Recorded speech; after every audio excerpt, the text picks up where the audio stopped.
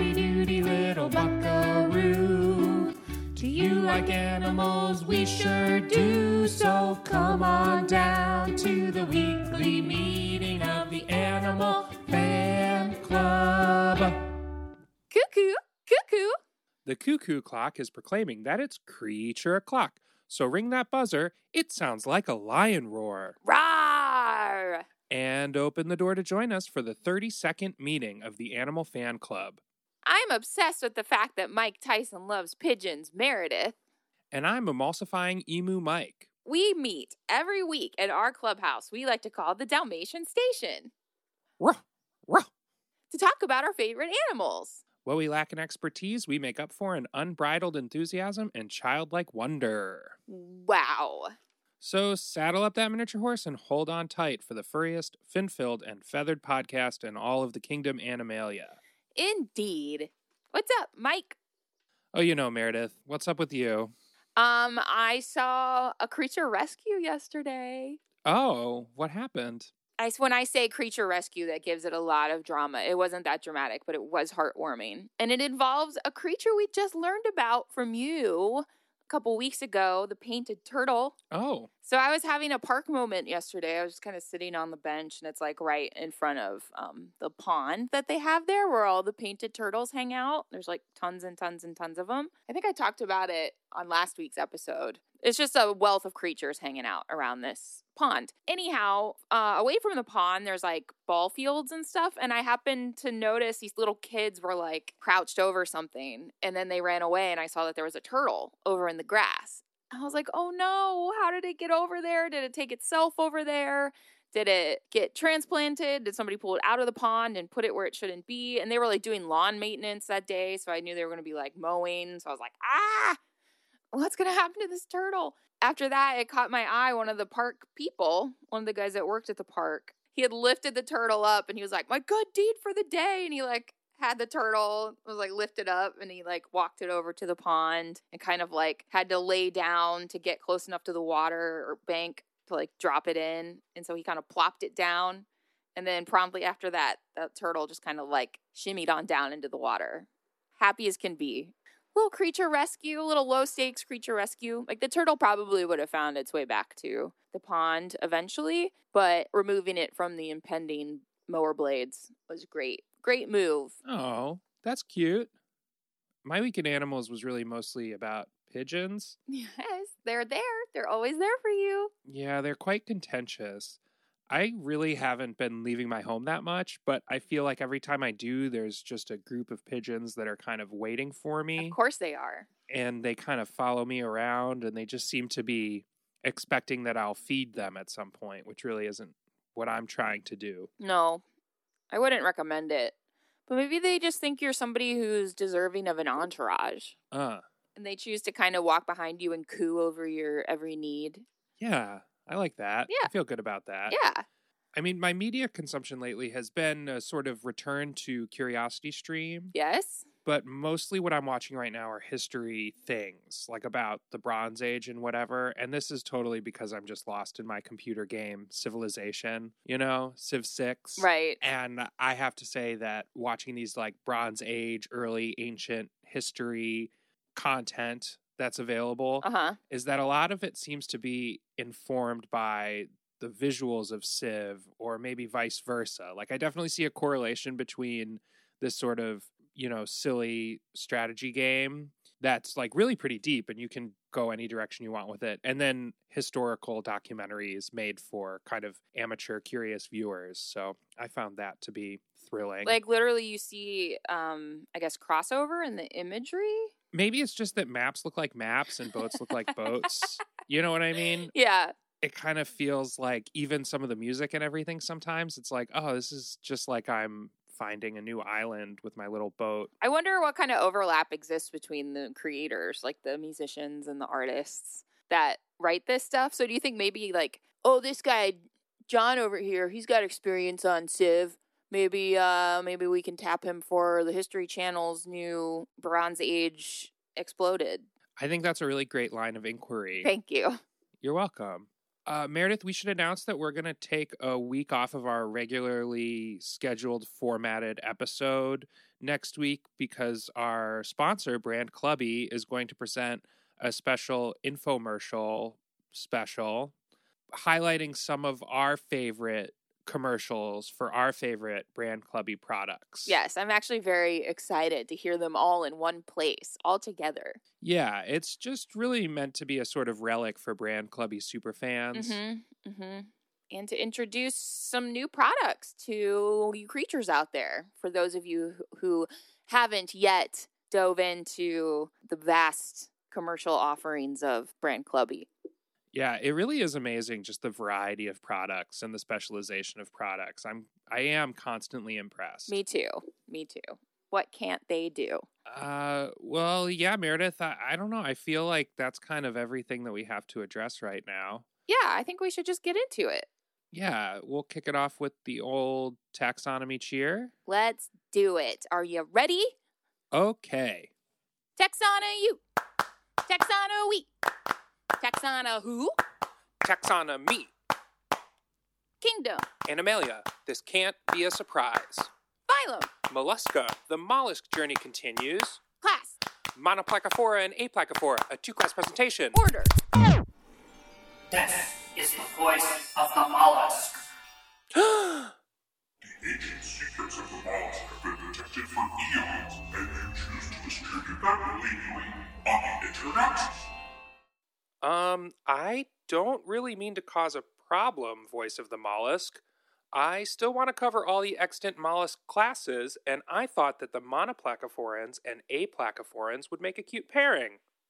The Great Mollusk Council demands that you name not a single species from these, our two most mysterious taxons.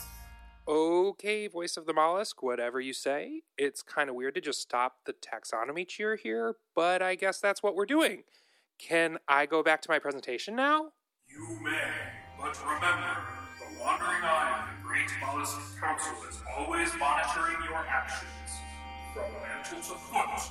From Radula to Asphadia.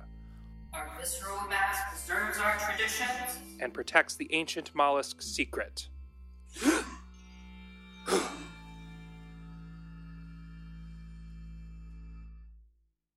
Whoa, Mike, you really stirred up some detritus.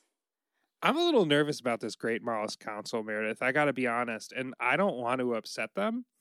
I don't blame you. That's the stuff of nightmares, is somehow having the great foot of the Great Mollusk Council come down upon you. And what a foot it is. So who are we dealing with today? Let's do a zoomed out overview of the mollusk journey. Okay. So there's really only 3 classes of mollusks left, extant classes of mollusks that are still alive today. Right. We have our cephalopods, which are like squids, cuttlefish, octopuses, everything. We have our monoplacophorans, which bear one plate. You remember Polyplacophora, many plate bearers. These are single plate bearers, so they only have one shell. Okay, got it. Unlike the bivalves. Well, similar to snails, but they're not gastropods. Got it. So there's the monoplacophora, and then we have the aplacophora, which is another class, and they have no shells. So kind of like the slug in the gastropod analogy. Sure, yes. Like a slug is a snail without a home. Right, but the aplacophorans aren't like monoplacophorans without a home. It's a different class. I see. Okay. I gotcha. I am going to speak generally about these because, again, I'm trying not to aggravate the Great Mollusk Council. Got it. So the monoplacophorans were actually thought to be extinct until 1952 when they were found off the Pacific coast of Costa Rica. Ooh. And they tend to be a very deep sea species. They live at the bottom of the deep sea. They have a shell that's limpet-like, which is a type of gastropod. Okay. Is a limpet, but it's not a gastropod. And it's different than some other mollusks that we've encountered because it has a segmented body, so it has repetition of organs. So in that sense, it's kind of worm-like. It has repeated organs. It has as many as 6 kidneys, quote unquote. They're actually nephridia. It has 3 to 6 pairs of gills, which are actually stenidia, and they're located on a curved line along the foot. They're mollusks with one shell. They like to kind of clamp on the side of things. It's hard to get specific information about this because the Mollusk Council is so tight-lipped, I guess you could say, although they don't really have lips. Tight radula. I've also been corrected. It's radula. Radula? It's not necessarily radula. It's just a lot. It's a lot. I don't necessarily have a lot of good information about either of these two classes because they're kind of outside of the realm of like sexy mollusks, not to put value judgment on it. There was a 2006 molecular study that suggests that our monoplacophorans, which are these single-shelled mollusks, and Polyplacophora, which are the chitons from last week's episode, yes, that they're a clade. Okay. With the proposed name Cerealia. It's my daughter's name. They all show a variable number of serially repeated gills and 8 sets of dorsoventral pedal retractor muscles. Okay, so hold on. So the repeating in this case is referring to the fact that they have these segmented bodies that have like these series of organs, correct? Yes, more or less. Okay. I mean, there's a lot of writing about these with extant fossil species like a Cambrian Devonian species that have been described as monoplacophorans. It's a little blurry. There's some inclusion of gastropods in the lumped term that is contentious. It's a very slippery taxon, and it's very difficult to kind of pin down what exactly is a monoplacophoran. Is it simply like everything that has one shell that's not a gastropod? It's really tricky. I know this is all very loosey-goosey. The wandering eye of the Mollusk Council sees far and wide. It's true. I just don't want to get locked in. True. There's not a ton of individual species of these monoplacophorans. There's, in fact, only 31 described living species. I would assume there would just be like 600 or something. No. They're seabed dwellers generally. It's a very ancient living fossil kind of vibe going on with these monoplacophorans. Got it. And the images that I've seen, it's just kind of stuck on the side of this glass thing. You can kind of see up underneath it. There's the classic mantle underneath the shell. The mantle grows into the shell. That's something we're familiar with. There's a foot, which is a pretty typical quality of mollusks. Most mollusks have that. Yep. The visceral mass is the same. We're encountering a lot of the same kind of shapes and structures and that sort of thing. But again, it's a little different with how the segments are, but I couldn't find tons of crystal clear information on that. I think with both of these classes, one of the things that I really walked away with is that in terms of studying mollusks, these don't have the same interest as the other mollusk classes. The same interests? Like horseback riding? Humans don't seem as interested in them, is really what I mean to say. They meant like hobbies. No, I can't speak to the hobbies of what they do for fun. Okay, so that's the little monoplacophoran moment. And so now let's go to the Aplacophora. Now, these are mollusks without shells. A problem with the definition of atonal music is that it describes what the music isn't as opposed to what the music is. Right.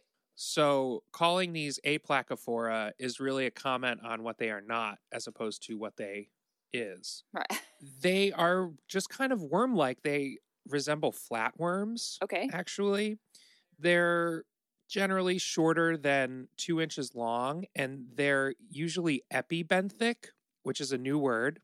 You remember the benthic zone, Meredith, right? Yes. It's the seabed. Yes. It's that kind of first layer of silt at the very bottom of the seabed. And there's a lot of creatures that live there. Yes. Because there's all this kind of detritus that falls from the organic life above them, and they're just bottom dwellers, and they can kind of eat. That's where our crustacean crabby friends live, Yeah. And then you remember the tusk shells, how they would burrow into the benthic zone. Right. So we have infauna and epifauna. Okay? Okay. Infauna burrows into the benthic layer, and epifauna lives above the benthic layer. Okay. So like sitting on top. Yes. Okay. I think that you could say endbenthic and epibenthic. I didn't encounter endbenthic, but I countered epibenthic. Okay. So like epibenthic and infauna, like there's, the prefixes and suffixes and everything can get kind of moved around a little bit. Yeah. So our Aplacophora friends will be benthic. So they will burrow into the benthic zone. So in that sense, they're like the tusk shell. Got it. And they're almost like a little naked tusk shell, in a way. Yeah. I'm really wearing out this joke, but Monoplacophora is like a tusk shell without a home. That would be an Aplacophora. Is like a tusk shell without a home. Got it. Okay. Aplacophora. Got it. Yeah, it's similar. Their anatomy's different, Right, of course.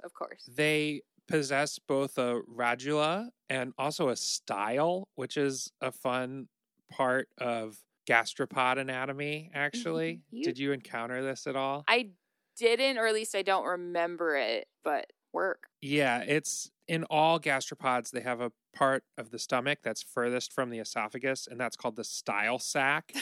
And it's filled with cilia. And the cilia beat in a rotary motion, pulling the food forward in a steady stream from the mouth. I'm going to start calling my laundry bag my style sack. That's a good name for it. Yeah. Well, there was a period where these Aplacophora were classified as sea cucumbers in the echinoderm family. Got with it. Your friends, the echinoderms, the sea stars and so-called starfish that aren't actually fish, they're echinoderms. Exactly. Thank you for reiterating that. We can't say it enough. In 1987, the Aplacophorans were divided into two separate clades, the Solenogastres and the Caudofoveta. They sound like warring Italian families. They do. Capulets and Montagues.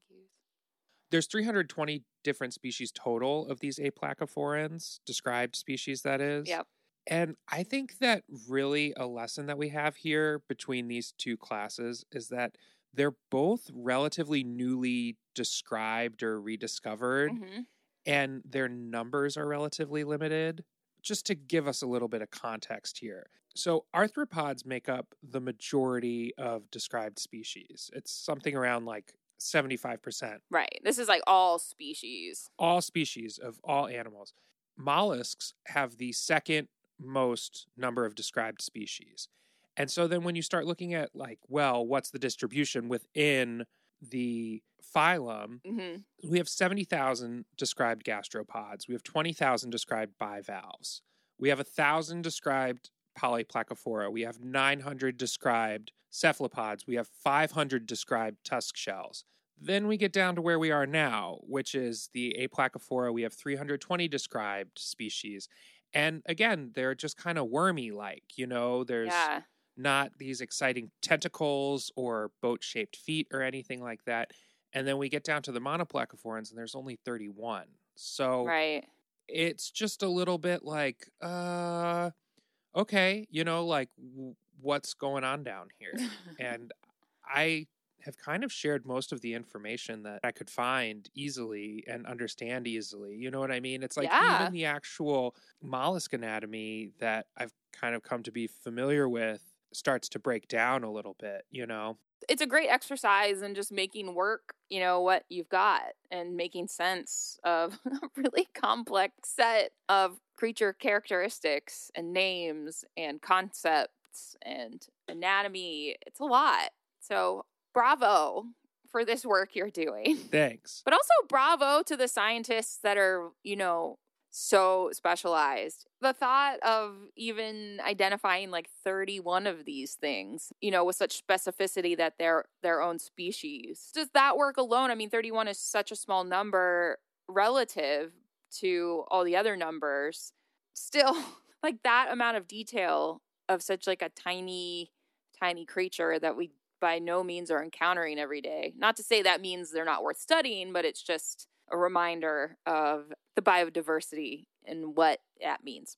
Yeah, I think that's nice. It must have also been exciting for these scientists who had found fossils of these creatures from long ago to, in 1952, discover one living. Oh my gosh, yeah, exactly. And the fossil record indicates that the ancestral mollusk, which I guess is the mollusk from which all other mollusks descended, was Monoplacophoran-like, and that these Polyplacophora arose within the Monoplacophora. So that's interesting. So these chitons had one shell, one valve, and now they have 8 valves. Yeah. But yeah, I feel like that's kind of really all I can safely tell you without potentially angering the Great Mollusk Council.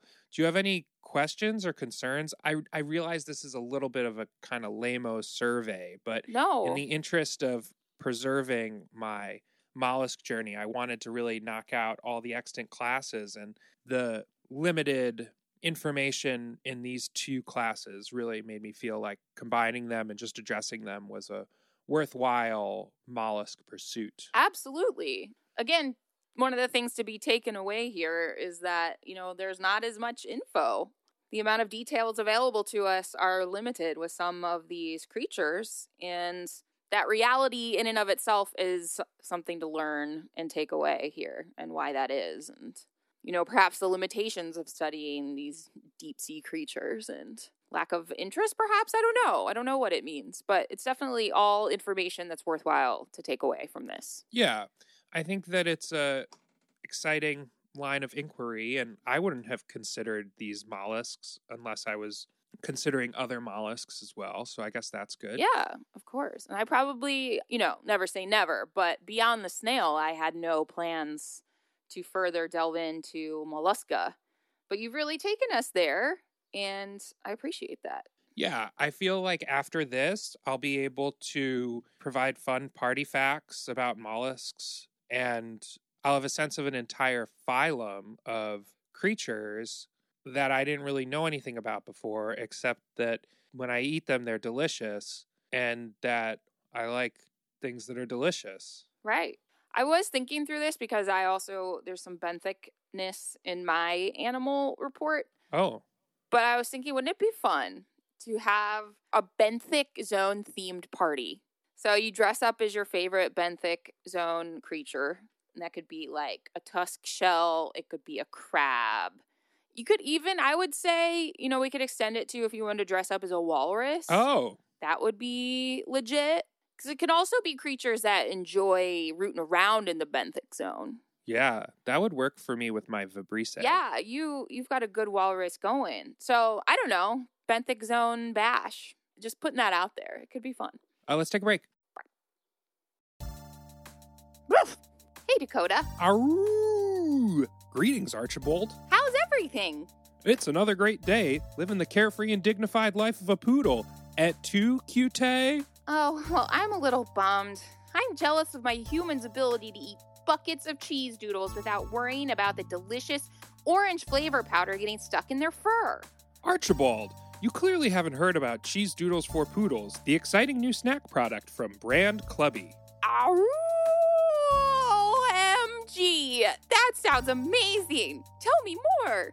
The specially formulated flavoring powder contains a proprietary protein compound that prevents the cheese dust from sticking to poodle hair. That's such a good update. A cheesy leg pom-pom is an eyesore. I'm so relieved I can consume cheese doodles without carrying around proof on my poofs. The best part is, no matter your poodle style of your gorgeous hair, the cheese dust won't stick. I'm filled with an inner calm I haven't known before.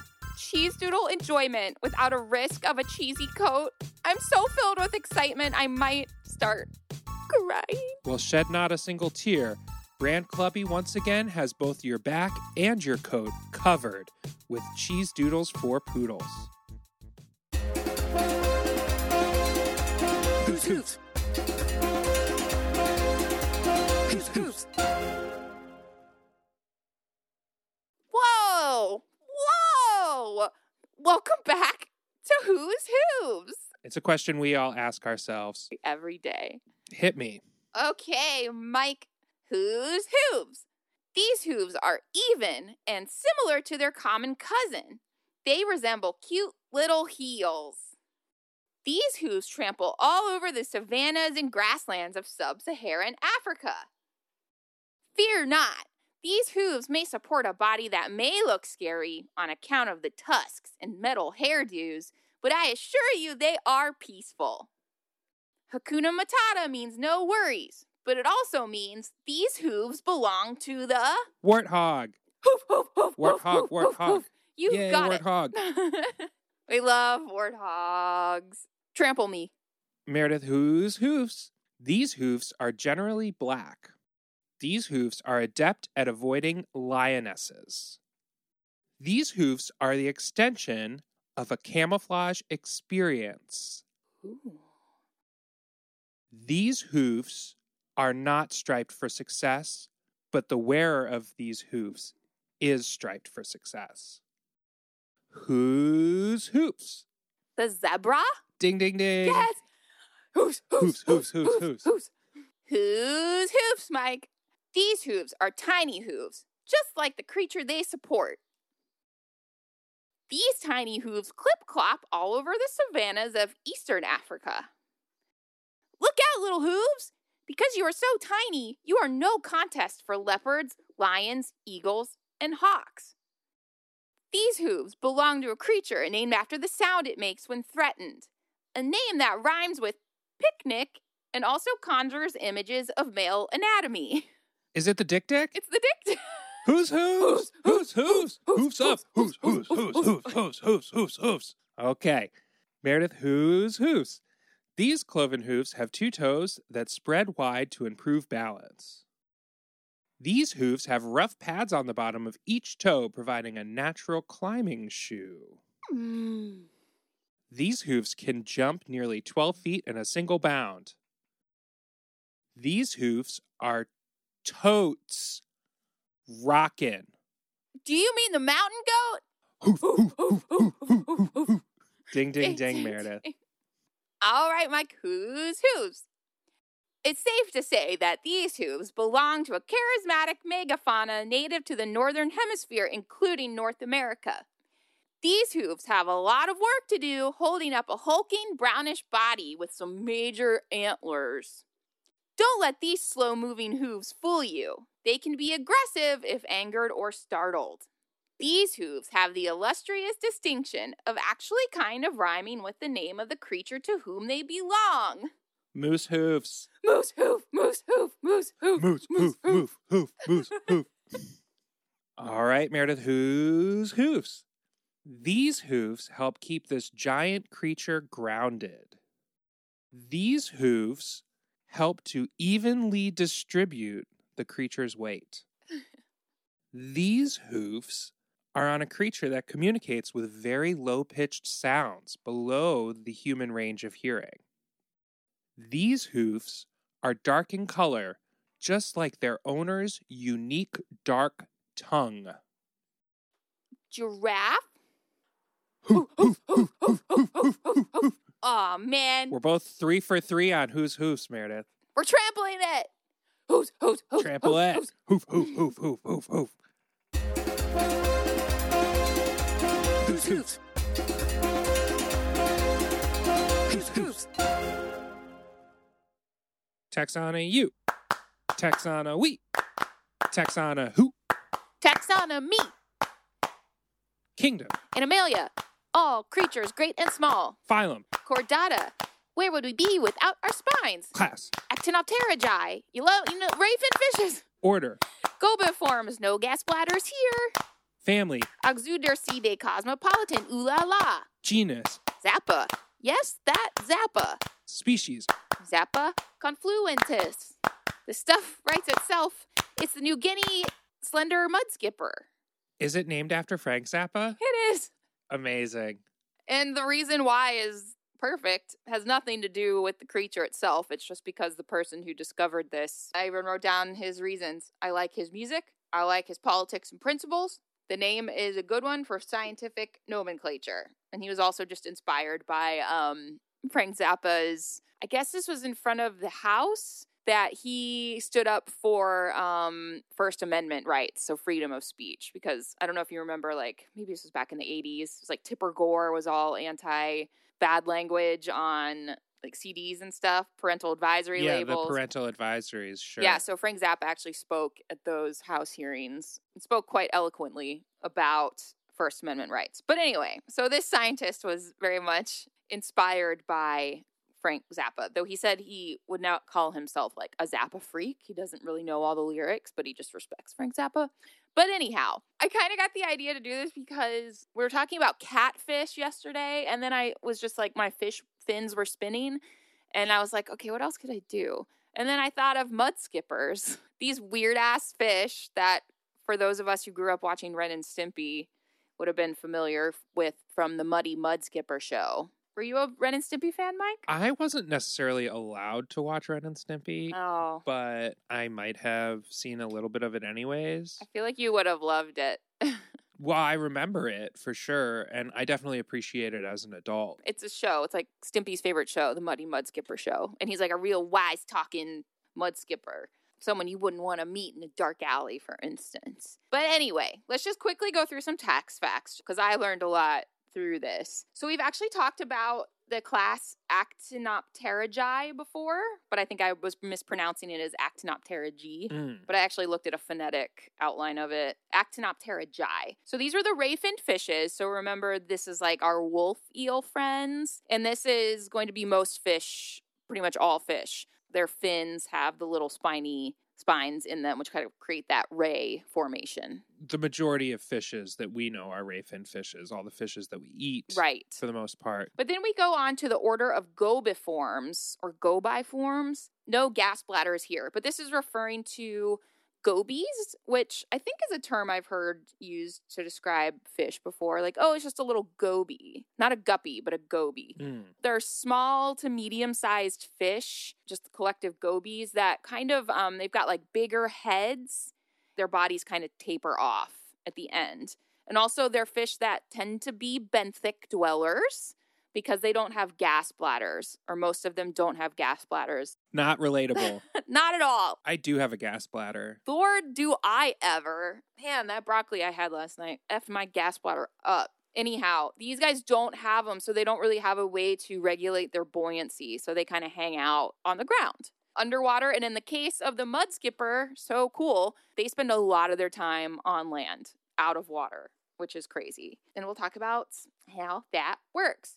What I'll do real quick before talking specifically about the Zappa genus and the Zappa confluentis species of mud skipper, I'm just going to talk about some like basic mud skipper facts. So essentially this would be starting at like family, Oxudercidae, very cosmopolitan, but this includes 4 subfamilies, one of which is the mud skippers. So I'm kind of talking at the general level of subfamily here before we move to the genus of Zappa.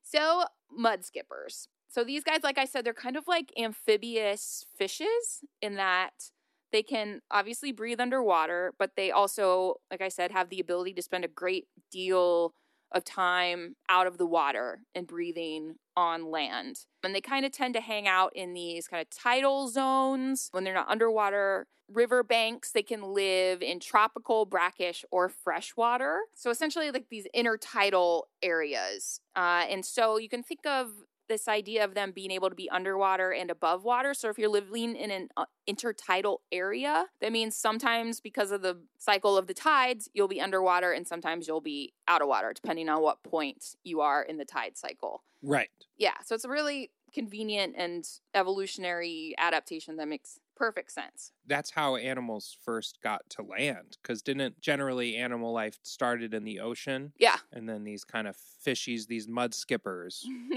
were likely a sort of intermediate phase. Yeah, it is weird how a subfamily in this case is kind of like poised between land and sea. They kind of represent something caught in between. Sure, a liminal space, if you will. Exactly. Oh, gosh, I love, you've pulled out one of my favorite, like, academic bullshit buzzwords. Liminal spaces. Anyway, so what do they look like? So they essentially, like, the main mud skippers you think of and see, they look to me like big-ass tadpoles. They've got these big bodies at the top, and then they kind of taper off to this tail, similar to what a tadpole looks like. But they've also got these funny, oddly kind of like frog-like eyes, I think, on the head, and that you've got like the head, but the eyes aren't kind of implanted in. They kind of protrude from the top. It kind of looks like in their creation, the eyes were just kind of like stuck on at the end. Just like sure, plopped on top of the head. Sure. Super weird. Also, what's so super weird about these guys is their pectoral fins. So normally we just think of pectoral fins. They're often on the smaller side, depending on the species of the fish. But These are weird in that there's like two separate segments to them. So you've got the radial and the ray, and it almost forms something similar to like an elbow. So they're able to essentially pull themselves around, mud skip, if you will. Skip that mud. Yeah, essentially using these modified pectoral fins that actually possess a great deal of strength and agility. And I read they can leap up to like 2 feet, and they're able to even climb trees with these things. It's crazy. I think it's curious that they're getting up on their ray fins, because I feel like a lot of the times where I've encountered mud skippers or other such creatures in the past, they've been lobe-finned. Interesting. Yeah. And I think that I remember seeing something that there was sort of an evolutionary line that you could draw from lobe-finned fishes through towards tetrapods and things like that. Whoa. That's mind-blowing. I might be misremembering. Yeah, I don't know that any mud skippers are classified under the lobe-finned, though. That's the only thing that's throwing up a red flag to me. Okay. Just because, I mean, I could totally be wrong, because when you're at Actinopterygii, that's where it separates between ray-finned and lobe-finned fishes, and then the mud skippers don't come into play until subfamily. If that makes sense. Sure. Interesting. Lines of inquiry everywhere, guys. Yeah, they're abundant. Well, and also what may have happened in the Cambrian may not be what's happening now. You know what I mean? Oh, yeah. Absolutely. Of course. Who knows what was going on there? Now we can talk about everybody's favorite subject, mud skipper love. That's definitely your favorite subject. Yours too. Come on. I know. I do like it. I do like finding out about how these animals get together and make babies. Very interesting stuff. Okay, so mud skipper love. So the males tend to generally be kind of brown, just muddy brown. In the mating season, they develop red, green, and blue spots on their body to attract females. And then they also do these, the Wikipedia article describes as body undulations and different postures and energetic movements to attract a female. So this just sounds like any of us on the dance floor, right? Yeah, for sure. But then I watched a video of some mud skippers. I think they were off one of the coasts of Japan. They use their crazy bodies and their crazy elbow arms to fling themselves like way up in the air, and they like flop around up in the air and then flop back down to the ground. It just looks very silly. And then there's like a bunch of them doing it at the same time, and they like flop onto each other and get upset about it. It's woohoo! Yeah! Woo! Ah! Woo! So hopefully if they're doing their dance moves correctly, the lady will pick her mate and she follows him into his burrow. So I just got to talk about these burrows real quick. This description said that many times these burrows will have high vaulted ceilings. And I was like, ooh la. I would love to follow a mud skipper into that gothic burrow he's built for me. I love that idea of the artisan mud skipper painting the equivalent of the Sistine Chapel. Yes, with this highly articulated weird fish fin. I mean, totally possible. And they actually, to get more moisture, because they always have to stay moist. I didn't say this earlier. So they're able to spend a lot of time on land, but they always need to be pretty moist. So when they're feeling like they're going to dry out, they'll kind of like roll around on their backs in the mud to re-moisten, as it were. Cute. So they're not unfamiliar with being on their back, like Michelangelo. Relatable. So back to mud skipper love. So she follows him into his vaulted gothic burrow, lays her eggs, hundreds of them. He will then fertilize the eggs. And then not long after that, she'll just kind of peace out and leave him with all the eggs that he is then supposed to protect. So it's a little bit like seahorses then. Yeah, a little bit. That the dude takes the brood. Dude takes the broods. I wrote here, dude protects the brood. Real quick, a little bit more about their ability to live on land. So I talked about having to kind of moisten their skin and all of that, but they're also able to breathe partly with water that they trap in their gill chambers. So if you look at these guys, it kind of looks like they're holding like air in their cheeks, kind of like a chipmunk holds a bunch of nuts in its cheeks. Okay. So they've kind of got these puffed out faces, and I think that is the water that's trapped in there gill chambers. Or it could also be what we're seeing when they kind of like open their mouths and take like big breaths of water. They're able to breathe through both their skin and the mucosa lining of the mouth. Wow. But I don't really understand how that works, like where the gill chambers are. There really wasn't much like about anatomy and how the gill chambers work, but essentially need moisture. That's how they breathe. But it seems like they don't need a whole lot, or their ability to turn that moisture into life sustainment is very efficient. Okay. They still have gills. They don't actually breathe air. They can't just kind of open their mouth and suck in some air. They need to have a little bit of water to get their air. Yeah, yes. I think that's exactly correct. What I'm confusing here as I'm thinking about this is just in this video I watched, they open their mouths real big, almost like they are sucking in air. So I just don't know what's going on. Sure. It's very weird. Yet again, befuddling creatures all around. But as far as this whole Zappa thing, I talked about it a little bit, but it seems like I read this on like a site from what looked like 1996, like hadn't been updated since then. But the title was A Fish Named Zappa. And it was just talking about this guy, a scientist who was off the coast of Papua New Guinea, and he sees all these little tiny mud skippers flapping around in the water, and he looks more closely at them and realizes that it looks like an undiscovered species, essentially.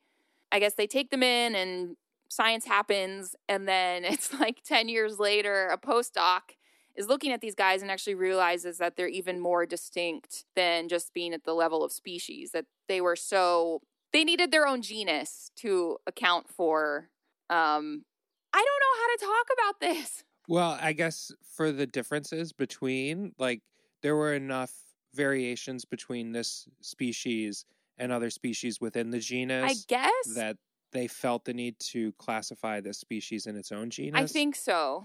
So I'm really very unclear. I'm sure there is. Well, you could say that through additional research, further resolution within the taxon of this creature's family was resolved. And that as part of the process for finding this higher level of resolution, that they found it necessary to designate it in its own genus. Perfectly stated. Thank you for the assist. I'm like, sure. I'm flailing like a goddamn mud skipper over here. This is just really... Well, you heard my presentation. It's just tough. I didn't even have a species. I was just like, here's two classes that I kind of half understand. You know, we're just winging it today. We're finning it. Yeah. So they developed this new genus, and then that's where the guy was like, I just like Zappa. Let's name it Zappa. What it said was that the distinguishing feature for this Zappa mud skipper, the slender New Zealand mud skipper, is that I think on its, would that be dorsal fin, there's a distinct feature about how one of the spines in the ray of the fin, how one of the spines actually bends. I'm going to talk real specific here. Yes, distinguished by a particular morphological difference within the dorsal fin. I love that. But they're also very small, too. So I think some of the bigger mud skippers get up to 2 feet, but I think these are just like 1.5 inches, which is pretty tiny. Oh, yeah, they're like the same length as a typical Aplacophoran. So funny. I was assuming the Aplacophora to be like so tiny for some reason. I think that one of the things that I've really learned from my mollusk journey is that there are a lot of very tiny mollusk planktons, like in their larval stage. Yeah, I think that's kind of what I'm thinking of. Anyhow, do you have any questions? Not really. I mean, I guess that mud skippers, I do think of Ren and Stimpy when I think of mud skippers, that's for sure. Yeah. It's muddy. Mud skipper, it's muddy. Mud skipper. And like I said, I'm now a little curious about this because I just have it in my head that the lobe fins are better for climbing around on mud, but you've made me think that mud skippers are now all ray-finned fishes. So I just have lines of inquiry now that I thought I kind of understood something, but maybe I'm wrong, or maybe I'm like half right. Maybe, you know, I guess I'm just curious, what is the moment where I read about this thing? Or maybe it's something like, because I didn't do any research into the lobe-finned fishes. So there could be some sort of like convergent evolution kind of thing, or just similar behaviors, that there are lobefin fishes perhaps that are kind of land and sea dwellers that also locomote via a lobefin, but I'm just not sure. So it could be something that's just very similar to the mudskipper but isn't a ray-finned fish. I see. That morphologically is similar, right, but is not actually the same creature. Right. Well, that's all really interesting. Thanks for all of that information, Meredith. You're welcome. Break time? Yeah. Hey, Jerry! What are those stickers you have plastered all over your Trapper Keeper? Manny! I'd ask that you not use the word trapper around me. As a beaver, I find the word very triggering. Besides, this isn't a trapper keeper, it's a beaver binder. My apologies, Jerry. My keen stork vision has once again blinded me to the experience of other creatures. It's cool, Manny, but if you must ask, these stickers are my new Desmond decals. They come from Brand Clubby's fun new line of creature-themed paper goods and novelties, Platypapyrus. Do you mean that Brand Clubby has now entered the market of boutique stationery? My, oh my, what can't they do? You can say that again. What can't Brand Clubby do? I was being facetious, Manny. Oh, well, tell me more about Desmond decals. Well, Manny, surely you know about the Desmond delirium that has been sweeping the ponds lately. Sure. Yeah. Well, Brand Clubby wasted no time in bringing us what we have all been clamoring for, Desmond merch. Now pond dwellers like you and me can show our devotion to Desmonds with Desmond decals. But I don't have a home like you. I live on a wing and a prayer. I just have my feathers and my strong stork spirit. Calm down, Manny. Brand Clubby has included feather-safe adhesives so you can festoon your entire body with adorable Desmond designs. Their decal collections includes Desmonds in the Den, Desmonds in Repose, and Desmonds at the beach. So I'm sure there's an adorable Desmond in there that any self-respecting stork would be proud to wear. Yeah, Jerry, I can't wait to cover myself in stickers. These aren't stickers, Manny. They're Desmond decals and they are great. You should speed on over to your nearest Brand Clubby retailer and get your own before they run out.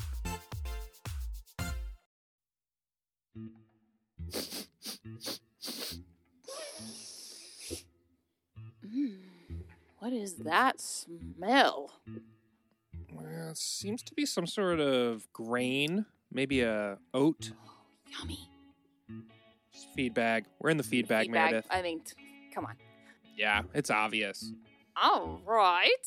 Well, we've got a question from Georgette from Fort Lauderdale, who would like to know what animal we would most like to join us on a road trip. I'm going to go ahead and say peregrine falcon. Wow. And here's why. Sometimes you're in the middle of a place. Take Pennsylvania, for instance. We've both driven through Pennsylvania on the highway. Absolutely. And there are parts of Pennsylvania where you get pretty far between stops. And sometimes your next chance at a fast food experience is an hour away. Uh-huh. And I think that a peregrine falcon would make a very useful scout, where they could kind of fly ahead and determine what's going on, how far is the nearest Burger King, like what's happening, and then they can fly back to the car because they're just so fast. I feel like they'd be able to kind of like scout and do reconnaissance missions, if you will. Wow. That's so good. I hadn't really thought about it like that, but that's super useful. It's very utilitarian. I like that. I like that a lot. And that's great. Sometimes that's, we need utilitarian personalities on our road trips. I guess I was thinking a lot more along the lines of like car companionship. Oh. And, funny car antics. In which case I really want just a dog who's happy to wear goggles and wants to stick his head out the window and let his tongue flap around so I can laugh at it. Is it a particular type of dog that you have in your vision? Probably one with floppy ears, because floppy dog ears in the wind out a car window is just, endlessly adorable and hilarious to me. So, a very preschool answer here, but I just want something that's going to make me laugh and warm my heart. Yeah. I'd be okay with that, but I'm still going to go with a peregrine falcon. No, I really, really dig that answer, and I really respect you for choosing that. Thanks. So our fish position is that Meredith's going to take a floppy-eared dog. That's okay with wearing goggles. Yeah, and I'm going to take a peregrine falcon. That's great. Who also will probably be wearing goggles, ideally. Bear. Wait, what was the peregrine falcon product from Brand Clubby? I think it was dive goggles, actually. Yeah, dive goggles. Raptor Specs, I think was the name of it. Yeah. Well, tune in next week to hear about Raptor Specs. Ding, ding, ding. Ding, ding. So Davey from the Navy asks, is fashionable footwear limited to plantigrade animals? Oh, no, Davey. Let's do a quick little recap. So plantigrade, like humans are plantigrade, their feet are firmly on the ground. Right. And then we have digitigrade, where they're kind of up on their toes, like cats or dogs. Right. And then we have undulagrade, where they're on their like tippy toes, like horses and giraffes. And we did a hoofs earlier today. Right, so right. we all know about hoofs and Artiodactylo and Perissodactylo. Exactly. So I would say, again, I always talk about this, revisit old editions of Who's Hooves to hear me talk about this. But I do love that the hooves of the pig and people in the pig family, bovines, that I love that they look like they are just perfectly suited for heels. Yeah, they really are shaped perfectly for heels. Can't put lipstick on a pig, or I guess you could put lipstick on a pig, but honey, you don't need to. She's already got heels on. You can't put lipstick on a pig, but you can dress a pig up in Louboutins. It's just the old adage suggests. So, Davey, our fish position on this one's pretty simple. No, fashionable footwear is not limited to plantigrade animal. Definitely not. Ding, ding, ding. Ding, ding. So, Alvin from Memphis asks, what animal would the spirit of Little Richard be most likely to inhabit? Wow. Maybe a meerkat? Meerkats are so fun. And they're full of personality. Just like Little Richard. That's a hard question. Yeah, it's a little... Which animal has that moxie? I kind of was thinking initially, like, the playfulness of an otter, but, like, the ostentatiousness of, like, a scarlet macaw. Ooh, I like that. Like, the fine squawkability of the scarlet macaw. So I would probably, it would be like one of those Greek hybrid creatures, the scarlet macaw otter mix. Sure, a chimera. Yeah, a chimera. Chimera, thank you. I've been having trouble with the CHI, pronouncing it as chi instead of ch. I know. That's been a theme. It's true. And I also saw that both hoofs, like the plural of a hoof, can either be hoofs or hooves. Both are acceptable. What word soup we've drowned in. I think that we've reinforced constantly that, like, we're just figuring this Right. out. It's clear that we don't know any of not this, like people are... And, like, we're trying to pronounce these words, He's talking about ungulates enough to know. Right. Hard G or soft G. Right. Anyhow, so what do we have here for Alvin in Memphis as far as the creature that little Richard's spirit would go on to inhabit? Yeah, I don't know that it is an extant species. He's more than like a 5 creature Greek hybrid, but for now I think I'm gonna go with the scarlet macaw otter hybrid. Yeah, I would say that feels reasonable to me. I might throw in like a little bit of dachshund. Okay, I like that. Like nipping at your heels, Yeah, sure. And then also some sort of like peacock, just like full, like, wow, look at me. Yeah. That would be great with the scarlet macaw. Just really take it over the edge. I love it. Yeah. That's the fish position. Fish position. Ding-a-ling-a-ding dong. Ding-a-ling-a-ding. Dingy-ding. Keep the questions coming. animalfanclubpod@gmail.com. We'd love to hear from you. And enjoy the infomercial next week. We'll be back for a regular episode after that. And how? Animal Fan Club is created and produced by us, Meredith Juergens and Mike Luno. We also create all our original music and sonic experiences. Send us your listener feedback questions to animalfanclubpod@gmail.com. Follow us on Instagram @animalfanclubpod, @Meredith Juergens, and @Mike_Luno. And don't forget to rate and review our podcast on your favorite app. That really helps us out. Thanks for listening to our show.